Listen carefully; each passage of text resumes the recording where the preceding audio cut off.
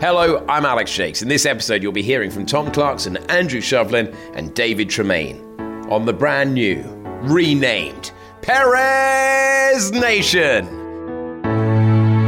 This is really happening. You are really watching Sergio Perez win in Sakhir for his first ever Formula One Grand Prix victory. Esteban Ocon is going to hang on and take his first podium. Lance Stroll will make it a 1-3 for Racing Point, who have won their first Grand Prix as well. And Mexico has a Grand Prix winner for the first time since 1970 in an extraordinary race, executed brilliantly from the man who was last on lap 1 at turn 4 and wins. What an amazing Grand Prix that was. In fact, what an amazing 10 days of Formula One. 2 races in Bahrain, both of them absolutely sensational. And AJ, we're recording this 24 hours after the event. I am still on an absolute high. How about you? It is one of those race weeks where you find yourself waking up the next day and you're sad that it's over. You are delighted with what you've seen. What an incredible few days, as you say, for Formula One. From the moment that Romain Grosjean appeared out of the car and hopped over the barrier, from the moment that we got word that everyone was all right down there and that he had only minor injuries for the size of that accident, Formula One has had one of the most extraordinary weeks in years. TC, I hate to bring it up, but you're a pretty experienced guy at this covering F1 thing. Can you remember anything like this? No, absolutely not. Not from, I mean, the news cycle has been incredible. Just give us a feel, because obviously I'm in Bahrain, and give us a feel from the UK point of view. The newspapers on Monday morning last week, tell me about them. Was it front page, back page, middle pages, everything? It was. I think when you get an image like escaping a fireball, then it made some front pages. It made all the back pages, the genuine sentiment across the board. Miracle that Formula One and Romain Grosjean got away with that. Then you had, as you would have heard with our podcast, the correct praise for previously unsung heroes suddenly pushed to the forefront.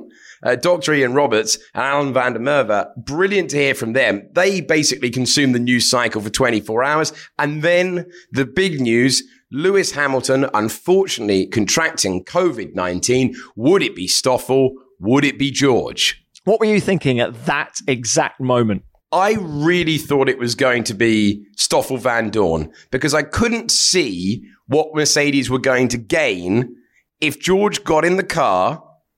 And this was pretty unlikely, I thought. Outperformed Valtteri, you would have an extreme headache. You would have a driver facing a return to Williams, knowing that he is capable of running at the front of a Grand Prix. And you would have a number 2 who had been borderline destroyed with his experiences of the last 3 Grand Prix. No way I thought Mercedes would do that. But Mercedes did do that. They wanted an answer to the question. And TC, should we start there? We got an answer to what would happen if you put George Russell in a Mercedes. And I've thought about this. I don't think it's hyperbolic. I thought that was a sensational weekend from him. Every bit as good as Max Verstappen back in 2016. I think that's quite a good comparo in terms of he went from a Toro Rosso to a race-winning Red Bull and delivered. And George did exactly that as well in the Mercedes. And let's not forget, he didn't fit the car. He was incredibly uncomfortable. And it was his calmness that surprised me from day one. When he turned up at the track on the Thursday, every interview he gave, he was exactly the same guy as if he'd been wearing Williams clothing. He didn't seem to be nervous. The magnitude of the situation didn't seem to be getting to him. And it was reflected in how he drove the car. And I just wish I'd seen a little bit more fight from Valtteri Bottas. Now, yes, he made a few mistakes on Friday, and quali, he took pole. Probably a great lap from Valtteri. But in the race, that moment, the moment from the race that stands out for me is when George went around the outside of turn 7 to pass Valtteri. Now, yes, he had fresher tyres. etc. But I would love to have seen Valtteri just push him a little bit wide there. Say, no. But yet Valtteri held the inside and sort of let him stay on the outside. And I think it wouldn't have upset the Mercedes bosses if he had leant on. I think they would have expected him to lean on him a bit and say, no. I'm the senior guy here. You just stay there for a minute, boy. And yet he didn't do that. So bad weekend for Valtteri. Incredible weekend, as you say, for George Russell. About 50 things stand out from that race. But the thing for Valtteri that I think will hurt him is when he came out of the pits, turned to Alex Brundle in commentary and said, Valtteri has been with this team, with the evolution of this car for all these years. He must have the experience now in this second half of the race to eat into that gap. We see him changing things on the steering wheel, corner by corner, settings being adjusted all the time, even with just 11 turns and the shortest lap of the year. Surely there was something in the know-how to outthink George Russell, and it wasn't going to happen. George Russell was going to win that Grand Prix. Absolutely. And what happens next for Mercedes? Put yourself in Toto Wolff's shoes, Alex. What does he do now? He got the answer he was looking for. We know now that George Russell really is the real deal. He outperformed the senior man, as you've just said. What does he do for 2021? Well, you mentioned Spain 2016, and I think there's a big lesson there. When Max Verstappen beat Kimi Raikkonen to win his first Grand Prix, Kimi Raikkonen had a lot of that Grand Prix to work out a way past. Yes, it is difficult to overtake around the Circuit of Barcelona, Catalonia, as we all know from years of experience. Can't wait to go back. But he had a long time to make that move. Couldn't make the move. Didn't try to make the move like the other two, Ricciardo and Vettel, behind. That should have been a sign to Ferrari that whilst Kimi Raikkonen is a brilliant presence and has been a superb driver in Formula One, that maybe his best days were behind him. Now, if they'd removed him from the team at the end of the year, you bring in someone else, maybe Sebastian Vettel raises his game. Maybe we get an answer that Ferrari then got when he was in the middle of a championship battle, that Sebastian of this era is not the Sebastian that won the 4 titles. If you stay with Valtteri Bottas now, knowing that there was a driver who jumped in the car, immediately outperformed him, George isn't going to get slower from this point on. Why would Mercedes run the slower driver? It wouldn't do Lewis Hamilton any favors. It wouldn't do Mercedes any favors. It wouldn't do Formula One any favors. It is brutal. But I think that now they know who the faster driver is immediately. George will not get slower from here on in. I think Toto Wolff has a really hard decision to make. Or not so hard from what you're saying. And I think this decision is different to the Ferrari one, because take your mind back to 2016. Who was available to replace Kimi Raikkonen at that time for 2017? I'm racking my brains to think who they might have got. Whereas now we know that George Russell can be made available because Williams is part of, he's a Mercedes young driver, and Williams have their power unit. They managed to extricate George for one race. Surely they can do it for 23 next year. So George is available. And I loved, Alex, how he said on the radio after the race, I hope we get an opportunity to do this again. But it was a correction, wasn't it? We'll get this opportunity again. I hope we get this opportunity again. Thank you. No, well done, mate. You really showed your mettle today. Really showed that. Because George Russell is a man who knows how to communicate. I have to say, it's one of the things that I always underline. Been very lucky to commentate on some very, very talented young drivers. I have never met a more clear communicator in the 6 years I've been doing junior formula than George Russell. He has an ability to just say what he wants, carry a team with him. There are other drivers that if they said the same words that George say, they would irritate the team. He just has a mannerism where he communicates so clearly, and he's done it from a very early age. He's been mocked sometimes for how demanding he's been, but didn't you hear it? In Friday practice, immediately like, I want this change, I want this change, I want this change. Could have said it in the debrief, said it on the team radio, knowing that it would go out to all of us. He is a man who uses his brain when he communicates, and it's a huge strength. I think it's a large reason that he was at the front immediately. And he's pin sharp. In the post-qualifying press conference, he was correcting Valtteri at one point. Valtteri said something that was... and you were like, I was thinking, crikey, how self-assured to just come in and in a public forum like that start correcting the senior man. But that's what I was saying earlier, not intimidated by the situation or the people around him at all. I think overall, we'll look back at the Sakhir Grand Prix wide-eyed and open-mouthed for years to come, but I think it was one Grand Prix lost and many Grand Prix victories gained in the future with that drive for George Russell. Yeah, and I think he can put pressure on Mercedes now and say, I want the main chance. And if you're not going to give it to me, then quite frankly, I'm going to start looking elsewhere. So there's a lot of chat about Lewis Hamilton still being in negotiations with the team for next year. Is it going to affect things, George's performance out of nowhere, TC? Well, I think Lewis is thinking, damn, why didn't I get this deal across the line earlier in the year? Because, I mean, of course, Toto Wolff is saying that it's not going to affect the negotiations at all, but Toto's a smart guy. So obviously it is, in that he now knows that he has a brilliant fullback in George Russell. I think if George Russell was promoted to that team next year, he would immediately become a championship contender. Without doubt. So therefore, he can use that. Toto can use that in his negotiations with Lewis Hamilton and say, you want 30 million? I haven't got 30 million. And I've got a young guy who's going to do a great job for me if you're not going to drive this car. So I think, let's not beat about the bush. Lewis Hamilton is going to come back next year. He wants that 8th world title. But I think the deal will not be as good now, post George Russell, than it would have been before. There you go. Well, you know, the old adage, a week is a long time. In Formula One, apparently. Well, I know you're worried that we haven't heard from friend of the pod. Andrew Shovlin speaks to this podcast, whether he's had a good day or a bad day. And the director of trackside engineering for Mercedes caught up with TC after an uncharacteristically tough day for Mercedes.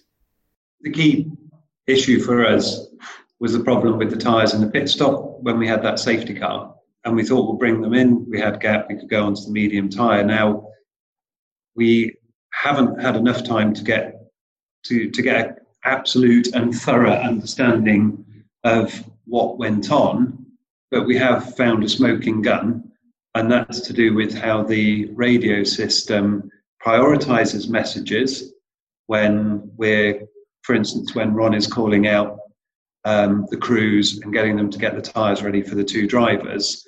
And there were a number of broadcasts at that time on the radio system. Now, the system knows to prioritise the messages coming from Ron, because the most important thing is the tyres are there, more so than whatever a driver says or whatever someone else in the crew might say.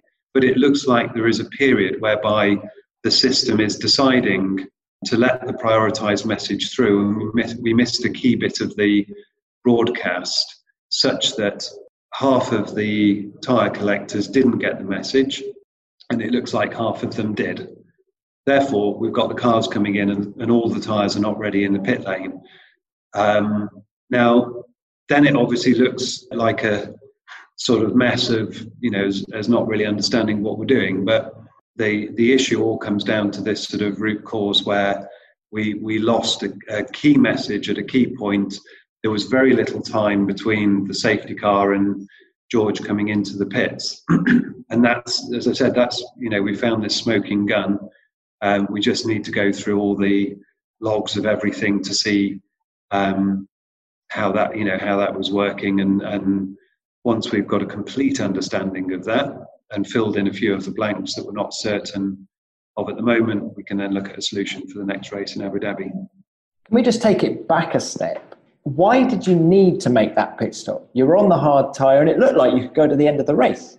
We could have gone to the end of the race. And in hindsight, if you can say, if we stayed out, if we'd avoided the issue, that would have been brilliant. But as a racing team, you can't be afraid of doing a pit stop, and you can't be afraid of doing a pit stop under pressure. And we do hundreds of these in races under pressure, double stacked, all sorts of things, and they go well. And the ability to do them under pressure is what often wins you races. So, it's one way you can sort of say, well, it was, in a sense, the stop was, a precaution just to make sure we had the best tyres on the grid. It would have consolidated the lead of the race if we'd been able to perform it well. And we need to make sure, in understanding it, like any other fault, you focus on root cause, not all the other sort of noise and chaos around it. And it, as you say, it's, with hindsight, if you could wind it back, it would have been great. We could have won the race on the tyres that we were on.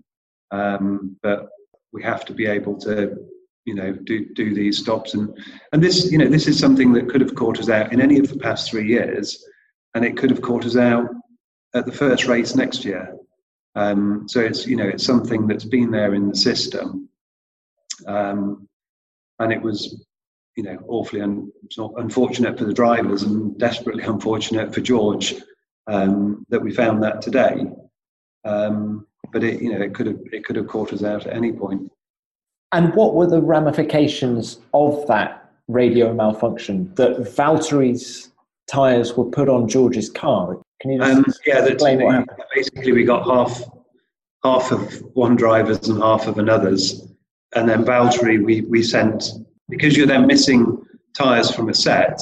That then caused another problem, that you've got a lot of guys who can't talk to each other because they haven't got transmit function, and you can't have a coherent conversation in the middle of, in that kind of environment, trying to work out what to fit to the car. And in the end, we decided to refit the hard tyres that Valtteri had been on, just to make sure we could get out of the box and go. So, you think it's messy. It's you look at it and you think, for a world championship winning team, it's really hard to kind of watch it happening and not sort of feel really uncomfortable. But as I said, the pit crew didn't do anything wrong. It's simply that when you lose these messages, it highlights that the system falls down, and that's the thing that we'll we need to just focus on the root cause, and that's how we deal with any problem, be it car performance, reliability, or operations. We just get stuck into fixing it and come back stronger. And then a word, if we could, on George. He then has a puncture. How serious was it? Obviously he couldn't have made it to the end of the race, so you had to pull him in again. Yeah, we lose about 1.5 PSI a lap. And we knew that we were okay to sort of watch it for a period. But what you need to be careful is when you start to get down to low pressure, which would be around, 13 PSI, 12 PSI, you then start to trigger very rapid damage to the casing, and the tyre itself can fail. So we just took a lap to confirm this is absolutely real. And you're just sanity checking it, and then you just sort of pull the trigger on the pit stop, bring him in and fit another set, and then he's got another mountain to climb going out. But it was unfortunate. We've had a really rough time with punches here. We've had three in 2 races, so it's not been good. And we think we've done pretty well for the rest of the season, but it's just they're random events, and it's unfortunate. Certainly nothing that he did wrong, but it was the sort of final nail in the coffin. Can we talk a little bit more about George and his weekend and all the sort of processes that you had to go through to make him comfortable? I mean, how difficult, first of all, was it to get him in the car, physically in the car? It was difficult, and it's been made difficult by the fact that we've not had such a tall driver for a very, very long time. And every year, as you're looking for what can we squeeze something here and there, and work on the packaging, and put a bit more performance on the thing, it becomes a less and less comfortable environment for a guy who's quite a bit over 6 foot tall. You have to go back to Jenson. Is it Jenson Button the last time you had a driver like that? So we're talking 10 years ago. And the thing with a tall driver is they do learn to adapt. They can't have everything perfect all the time.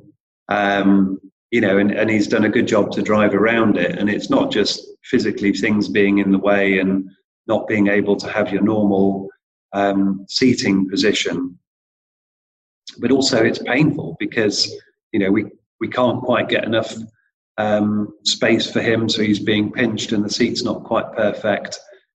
So it's not just that you're cramped; it's that it actually hurts to drive. But he's done a great job, and you think he was determined to fit, and he was determined to be able to drive it. But you think it won't be a perfect environment for him. This is Sergio Perez Nation. Let's get to the main man. TC, in Sakhir, nice guys finished first. Fantastic, wasn't it? Just everyone has rated his ability for years. He has provided such a wonderful subplot so many times, taking tyres a long way and magicking his way on the podium.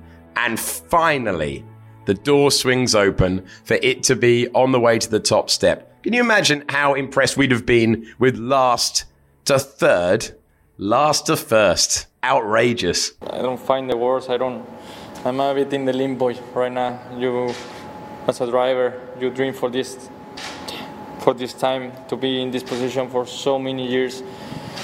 Basically, I worked my whole life for a moment like this, So to finally achieve it, it's difficult to digest. I think it will take a couple of days, but it's just something incredible, Especially coming back from last weekend, where it was a very disappointed day for us, where we should have been in the podium. Really, the last 4 races or so, we should have been on the podium, but we didn't give up. Especially after lap 1, we got knocked out again. I don't really know what happened. I was already doing the corner, and I got hit badly by behind. So I thought the race was over again, but we managed to come back.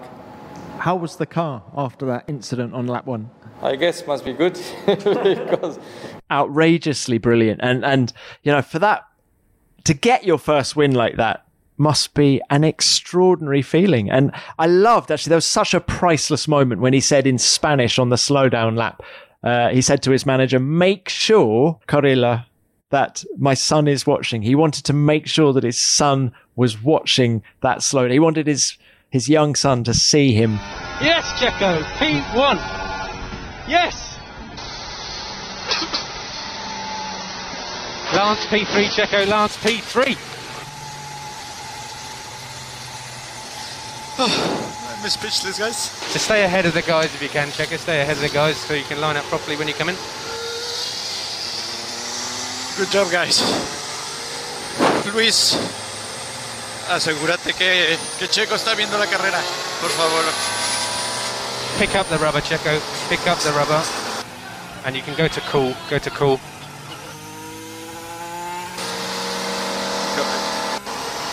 Luis, ¿escuchaste? Amazing, Checo. Well done. All the way to P0 once you stopped.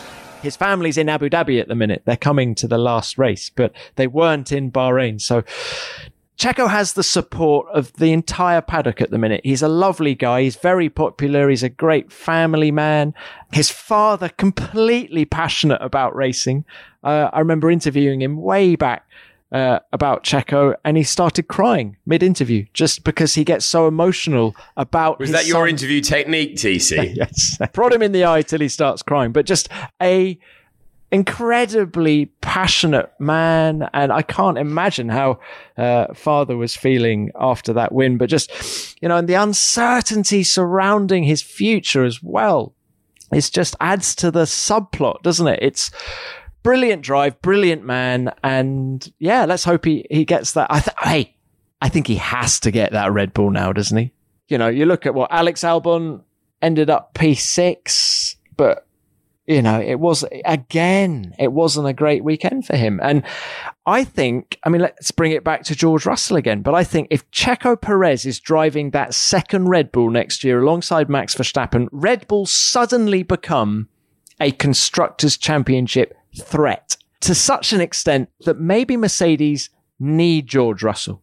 They can't rely on Lewis Hamilton bagging all of the points all of the time. Don't disagree with this at all, TC.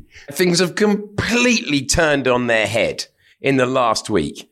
Suddenly we're thinking it's a safer bet to put George Russell in a Mercedes after one Grand Prix distance. Suddenly, Sergio Perez, and the predominant thinking in the paddock, correct me if I'm wrong, but the predominant thinking in the paddock was that they were going to stay with Alex Albon. And then two things went against Alex this weekend. Sergio Perez with the drive of his life. Yuki Tsunoda gets the super license points he needs by finishing third in the Formula 2 championship. The definition of a tough week for Alex Albon. Yeah, not help, and probably a little discombobulating for him, because Christian Horner said on Friday that no, Alex isn't part of Franz Tost's plans at AlphaTauri next year. If he's not in a Red Bull, he'll be on the bench next year. And all of that playing in his mind, and such a difficult situation for Alex. I firmly believe he's a better racing driver than he's looking at the moment, but you almost want him to take a step back, take some time out, clear your head, and hopefully come back in an AlphaTauri in 2022 and show people what you can do. But as Pierre Gasly did when he took a step back as well, but it's tough times, but you can't not put Sergio Perez in that car. Travesty if that happens. One thing that Formula One has done with the last two races has reached a different audience to normal, because it has been the story on the back page of the papers. It has been the main trending topic on social media. It has reached new eyeballs. Incredible escape last week. Incredible race and result this week, with two new names for the majority of people who just check in. Did Lewis win? Yes, he did. Okay, cool. Sergio Perez, that's interesting, gets people's attention. It is impossible to explain to the casual fan that you would not have the fourth best driver in the world on the grid next year. Do you think he's in the best form of his career right now? And not just because of the win, just for the results that we've seen from when he got back in the car after he had COVID. You know what I was saying about Alex Albon taking a step back, taking a step away, maybe missing those two races at Silverstone. Horrible for him to be feeling so ill with COVID, and goodness, we wished him well.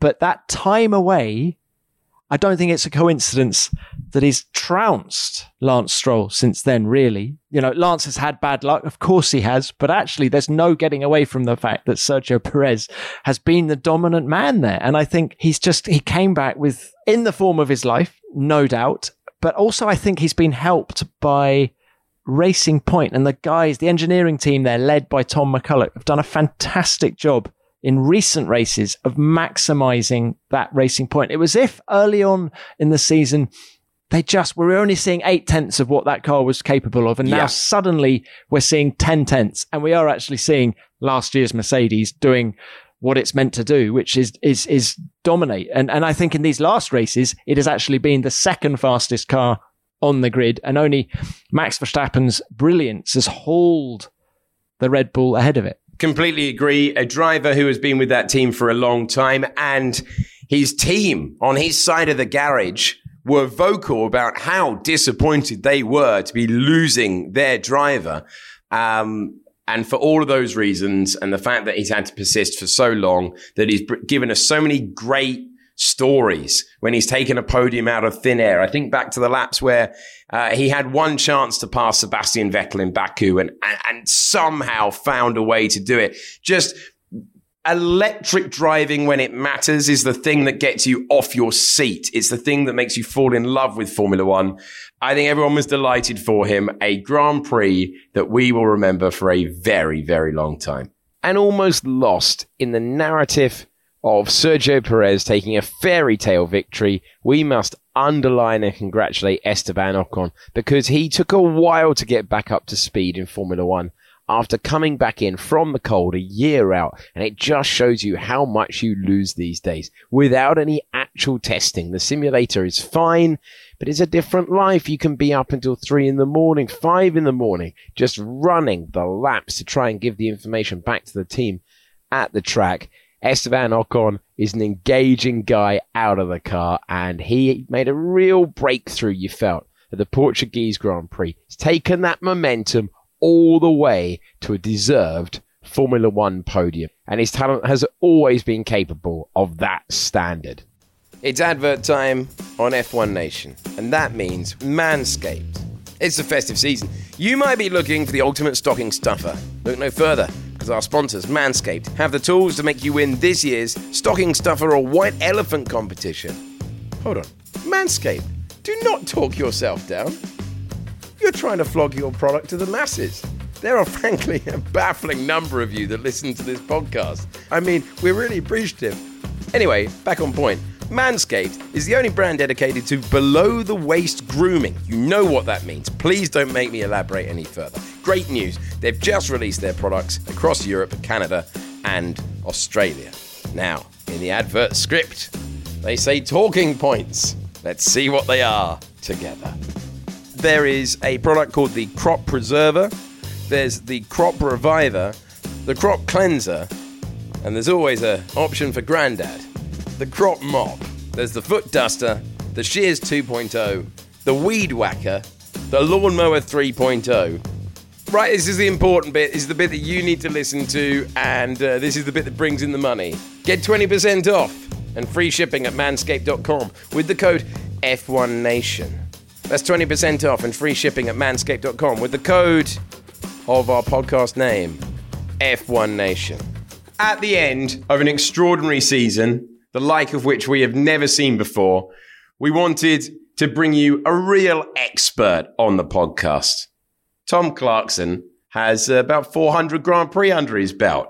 A newbie, a mere rookie compared to our next guest. We haven't had him on in a while, and we thought it was high time to hear from Hall of Fame F1 journalist David Tremayne. I mean, let's start with Roman's accident. You're watching the race and everything's going on, and you think, wow, then suddenly there's this car off the track, instant fireball. You really can't think of anything as bad as that since Gerhard at Imola in '89. And I remember how horrified we were then, how grateful we were that Sid was on the scene so quickly, and we could see that Gerhard was out of the car pretty quickly. But to see this in the modern era, I mean, we've had a couple of fires, minor fires, thankfully, Heidfeld in Hungary, things like that. But to see a car explode in flames and you immediately, I hate to say this, but my immediate thought was, God, that's another obituary. Because you look at the flame and everything, the ball of flame, and you just think, my God, that is a big one. That's the car so badly compromised by that impact. And it's got to be a high impact, you know that, because it's a short distance and there's a barrier. Then when you start seeing the scene and the picture of dear old Ian Roberts, my doctor, he's my doctor, by the way, and he's my buddy. But what a fantastic set of images, horrific, but the human interest and the human spirit and everything else of that with Ian and Alain and the two marshals. And then Roman, suddenly you're trying to figure out, how did he come from the other side of the barrier? What's happened? Where's the car? And then you think, oh my God, the engine and gearbox are off the back end. The last time I saw a car that destroyed was Donnelly's, which happened right in front of me in Jerez in 1990. I mean, literally, Martin was, we all know, crumpled in the middle of the track, but it was like he had a backpack on. And that was all that was left, the belts and the seat and the back of the car. It's only later when you look at all the images, you realize how brilliantly that chassis stood up, because I don't know what an engine and gearbox and rear end weighs these days, but it's got to be a reasonable amount. Ripped off the back, but still the rear bulkhead completely uncompromised. And then when you look eventually and see, okay, the front, the bulkhead by the dashboard is cracked, a bit like someone's nose is broken, but fundamentally that structure is intact. And then, man, I hated the halo. I did not like the halo. I'd be the first one to admit it. But Jean was right. And you look at what that did, no question, that saved him. And the halo was so strong, it actually was stronger than the steel of the barrier. So suddenly you've got this situation where not only is this guy out of the fire and 28 seconds in the fire, it's got to be horrific. And I wrote last week what Emerson told me when Joe Siffert was killed at Brands in 71. Everyone pulled up, the whole field pulled up behind the wreckage, the burning wreckage. And Emerson said he got out of his car, he had his 3 layers on and helmet and everything else. He was going in there to get him out, come what may. And he said he got within 20, 15 feet and was physically just beaten back by the heat. And Ian's there with an open face helmet. So a sensational rescue, and how wonderful. You're already thinking, this guy's got 3 kids, he's married. This is just so sad. And then suddenly there he is, he's climbing out. He's lost a boot and he's burned his hands. Well, if somebody said, look, if you're going to have 137 mile an hour, 56G shunt, and you'd be in fire for 28 minutes, but you'll burn the back of your hands and lose a boot, he'd have said, well, I don't really want to do that, but yeah, I'll take that. That could have been just so much worse. And I think what's great, I've written so much about this in the week, like everyone else, but it's a celebration of everything that Jackie Stewart started, and that Sid and Bernie and Belest and Max and people from then on invested so much time in. And I think for any sport to be able to have incidents like that, where the guy not only survives but walks away, and how good was that? Roman, that's Donald Campbell all over again, when he crashed at 360 miles an hour at Bonneville in 1960 and fractured his skull, but he walked from the ambulance to the hospital because of pride, and Roman did the same. It's just sensational.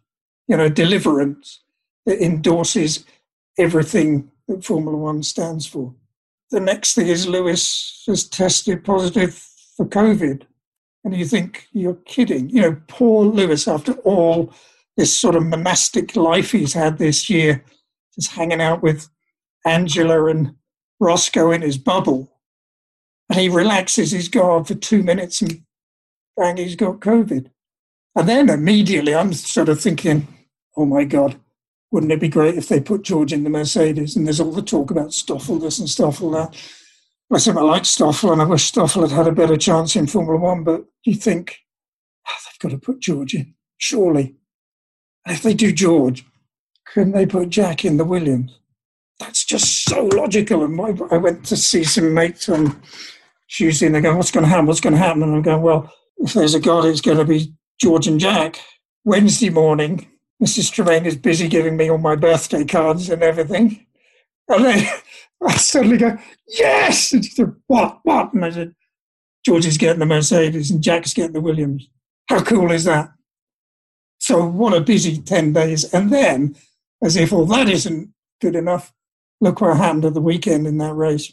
Let me be absolutely honest about how I looked at the Saka Grand Prix. I'm a huge Lewis fan. I don't care who knows that. I like everything about the guy, pretty much. I like having a personal interest in races. I know, again, you shouldn't, but of course you do. And I kind of think this is going to be a bit dull, isn't it? And then I hear about the George Jack thing.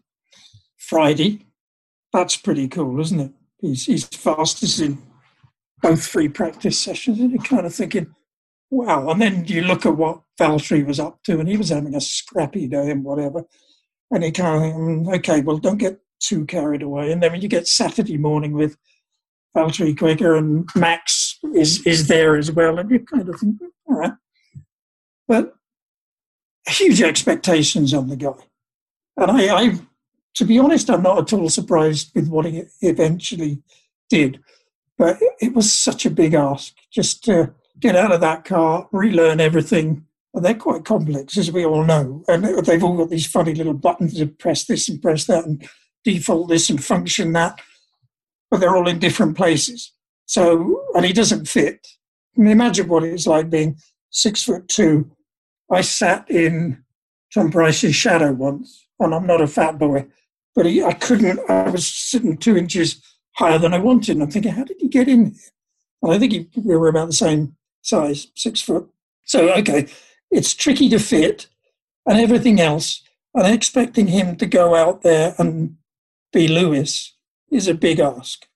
And you look back and you think, Mario Andretti in the Lotus, 49, at Watkins Glen in 68, sticks it on pole, didn't lead because Jackie got in front, but was quite happy to follow.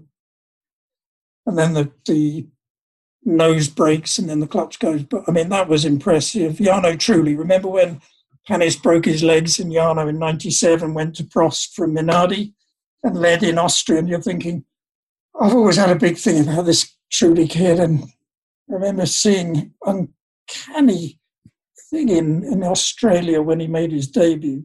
It was like Ayrton was sat in the car. If you looked at Jarno's eyes through the visor opening on his helmet, it was like looking at Ayrton. And it was such a fantastic thing. And then I think the engine broke and Jacques won. And of course, Max, that sensational victory in 2016 in Barcelona. I think those are the outstanding ones. So here we are, we're sort of thinking, if you expect George to do all of that with all of these things that he's having to figure out, it's a big ask. And okay, FP3, perhaps it's not the true picture because he's not 7th or 8th quickest, really. But, you know, if you expect this kid to be on pole, you're asking a lot. And then all through quali, he just chips away and gets better and better and better and better. And to be 0.026 seconds off pole, whoa, you know, it doesn't matter what Valtteri was or wasn't doing, whether he got a little bit wrong here or there.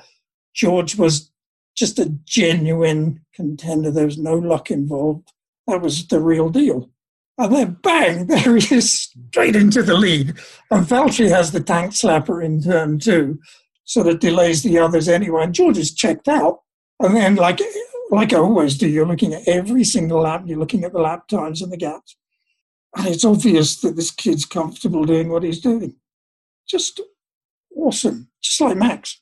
Just the whole way through. Okay, Valtteri was beginning to come back at him after the sort of stopped. It's almost too good to be true. It's not like I'm a negative person, but I'm just thinking, oh, please let this keep going. Please let this keep going. He's got this done. It's done. Even though Valtteri's closing, he's going to be okay. And then, of course, we all know what happened.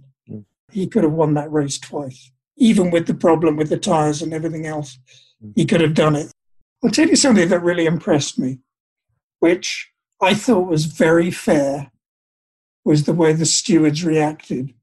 Now, stewards get a lot of aggro, a lot of criticism for people. I'm a massive fan of the FIA stewards and have been, I would say from sort of 2010 onwards, there has been such common sense with the stewards. I like the fact there's a driver steward. Could you imagine if after all that, George is, well, if nothing else, I've got 3 championship points. I've broken my duck on that. And then they say, by the way, sorry, mate, you're disqualified for something that's nothing to do with him. And for them not to do that, I thought that was a brilliant, fair-minded, sensible decision.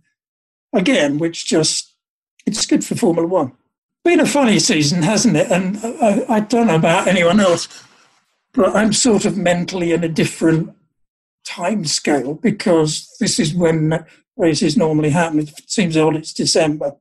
But number one in this season, I think Chase Carey has done such an awesome job to get a 17-race championship. And there's never been a championship as intense as this with 3 triple headers. I think Joe said something the other day about 16 races in 22 weeks. You know, that just shows. And, okay, we've had 3 high-profile COVID cases, but I think it's sensational how well it's been managed. It's been such an intense season. Of course, it's Lewis dominating, but to me, funny enough, I don't really, the results say that he has. But Valtteri's taken the fight to him as much as he can in quali. Max is always there. The other thing I think that's extraordinary that makes this so different, apart from just the general way everyone's got together to make it work, is we've been to some old school tracks again, and the public love them. Portugal, Imola, Mugello, places like that, Turkey again. We thank Hall of Fame F1 journalist David Tremayne for his thoughts on an incredible period of Formula One history. 583 races. David has done. And when you hear him talking about Martin Donnelly's accident at Jerez back in 1990 or Gerhard Berger's fiery crash at Imola in 1989, he was there. He was at the track. He's been around a wee while as DT, and he loves it now as much as ever he did. It's sensational to hear from him. Really is, and you can tell that with every single answer. TC, unbelievably, we have reached the end of the 2020 Formula One season. We have one Grand Prix to go in Abu Dhabi. And as is always the case at the end of the pod, I'm rushing to the airport because the entire Formula One paddock is being transported on 10 chartered flights from Bahrain to Abu Dhabi. We're then being bussed from the airport in Abu Dhabi to Yas Island, where the Yas Marina racetrack is based. And once we're on the island, we're not allowed off. No one new is allowed on. We're not allowed off. It is one self-contained bubble. So that's unlike anything we've experienced before this year. I don't think it's going to be a laugh a minute, AJ. We're not allowed out of our hotels, apparently. But yeah, last one. Isn't it incredible, though, that we've reached 17 races? Incredible. It's unbelievable. I think it's unbelievable that Formula One got it up and running at the period of the year that it did. And to conduct an international championship during it, what an achievement for top brass at Formula One. Yep. Couldn't agree more. And of course, this is going to be Chase Carey's last race in charge. He will have loved the last 10 days, won't he, AJ? Crikey. Formula One is front page, back page. You know, there's a buzz about it. There really is a buzz about it. And, you know, let's not forget that even in this last race, yes, the championships have long since been won by Mercedes and Lewis Hamilton, but there's still that really interesting battle for P4 in the Drivers' Championship. Daniel Ricciardo saying, yes, it does give, as a driver, you do think about that.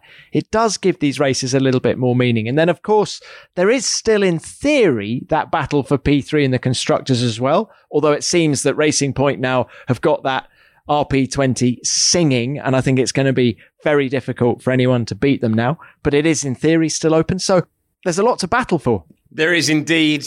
And now everyone knows. Doesn't matter if you get spun round at turn 4. Doesn't matter if you're plumb last. Keep your foot in. And as everyone likes saying these days, just send it. And you just don't know what's possible. Well done to Sergio Perez. Well done to you for listening all the way to the end of the penultimate F1 Nation of the Year. We are back next week with the season finale. All your favourite guests. And I have missed my COVID test once again recording this podcast. Tom, you have to run to the airport. I have to run for my final COVID test of the year. Join us next week. You don't even have to leave a review anymore. You don't have to subscribe. All you have to do is join us for the final F1 Nation of the Year. That is all we've got time for this week. We will speak to you next.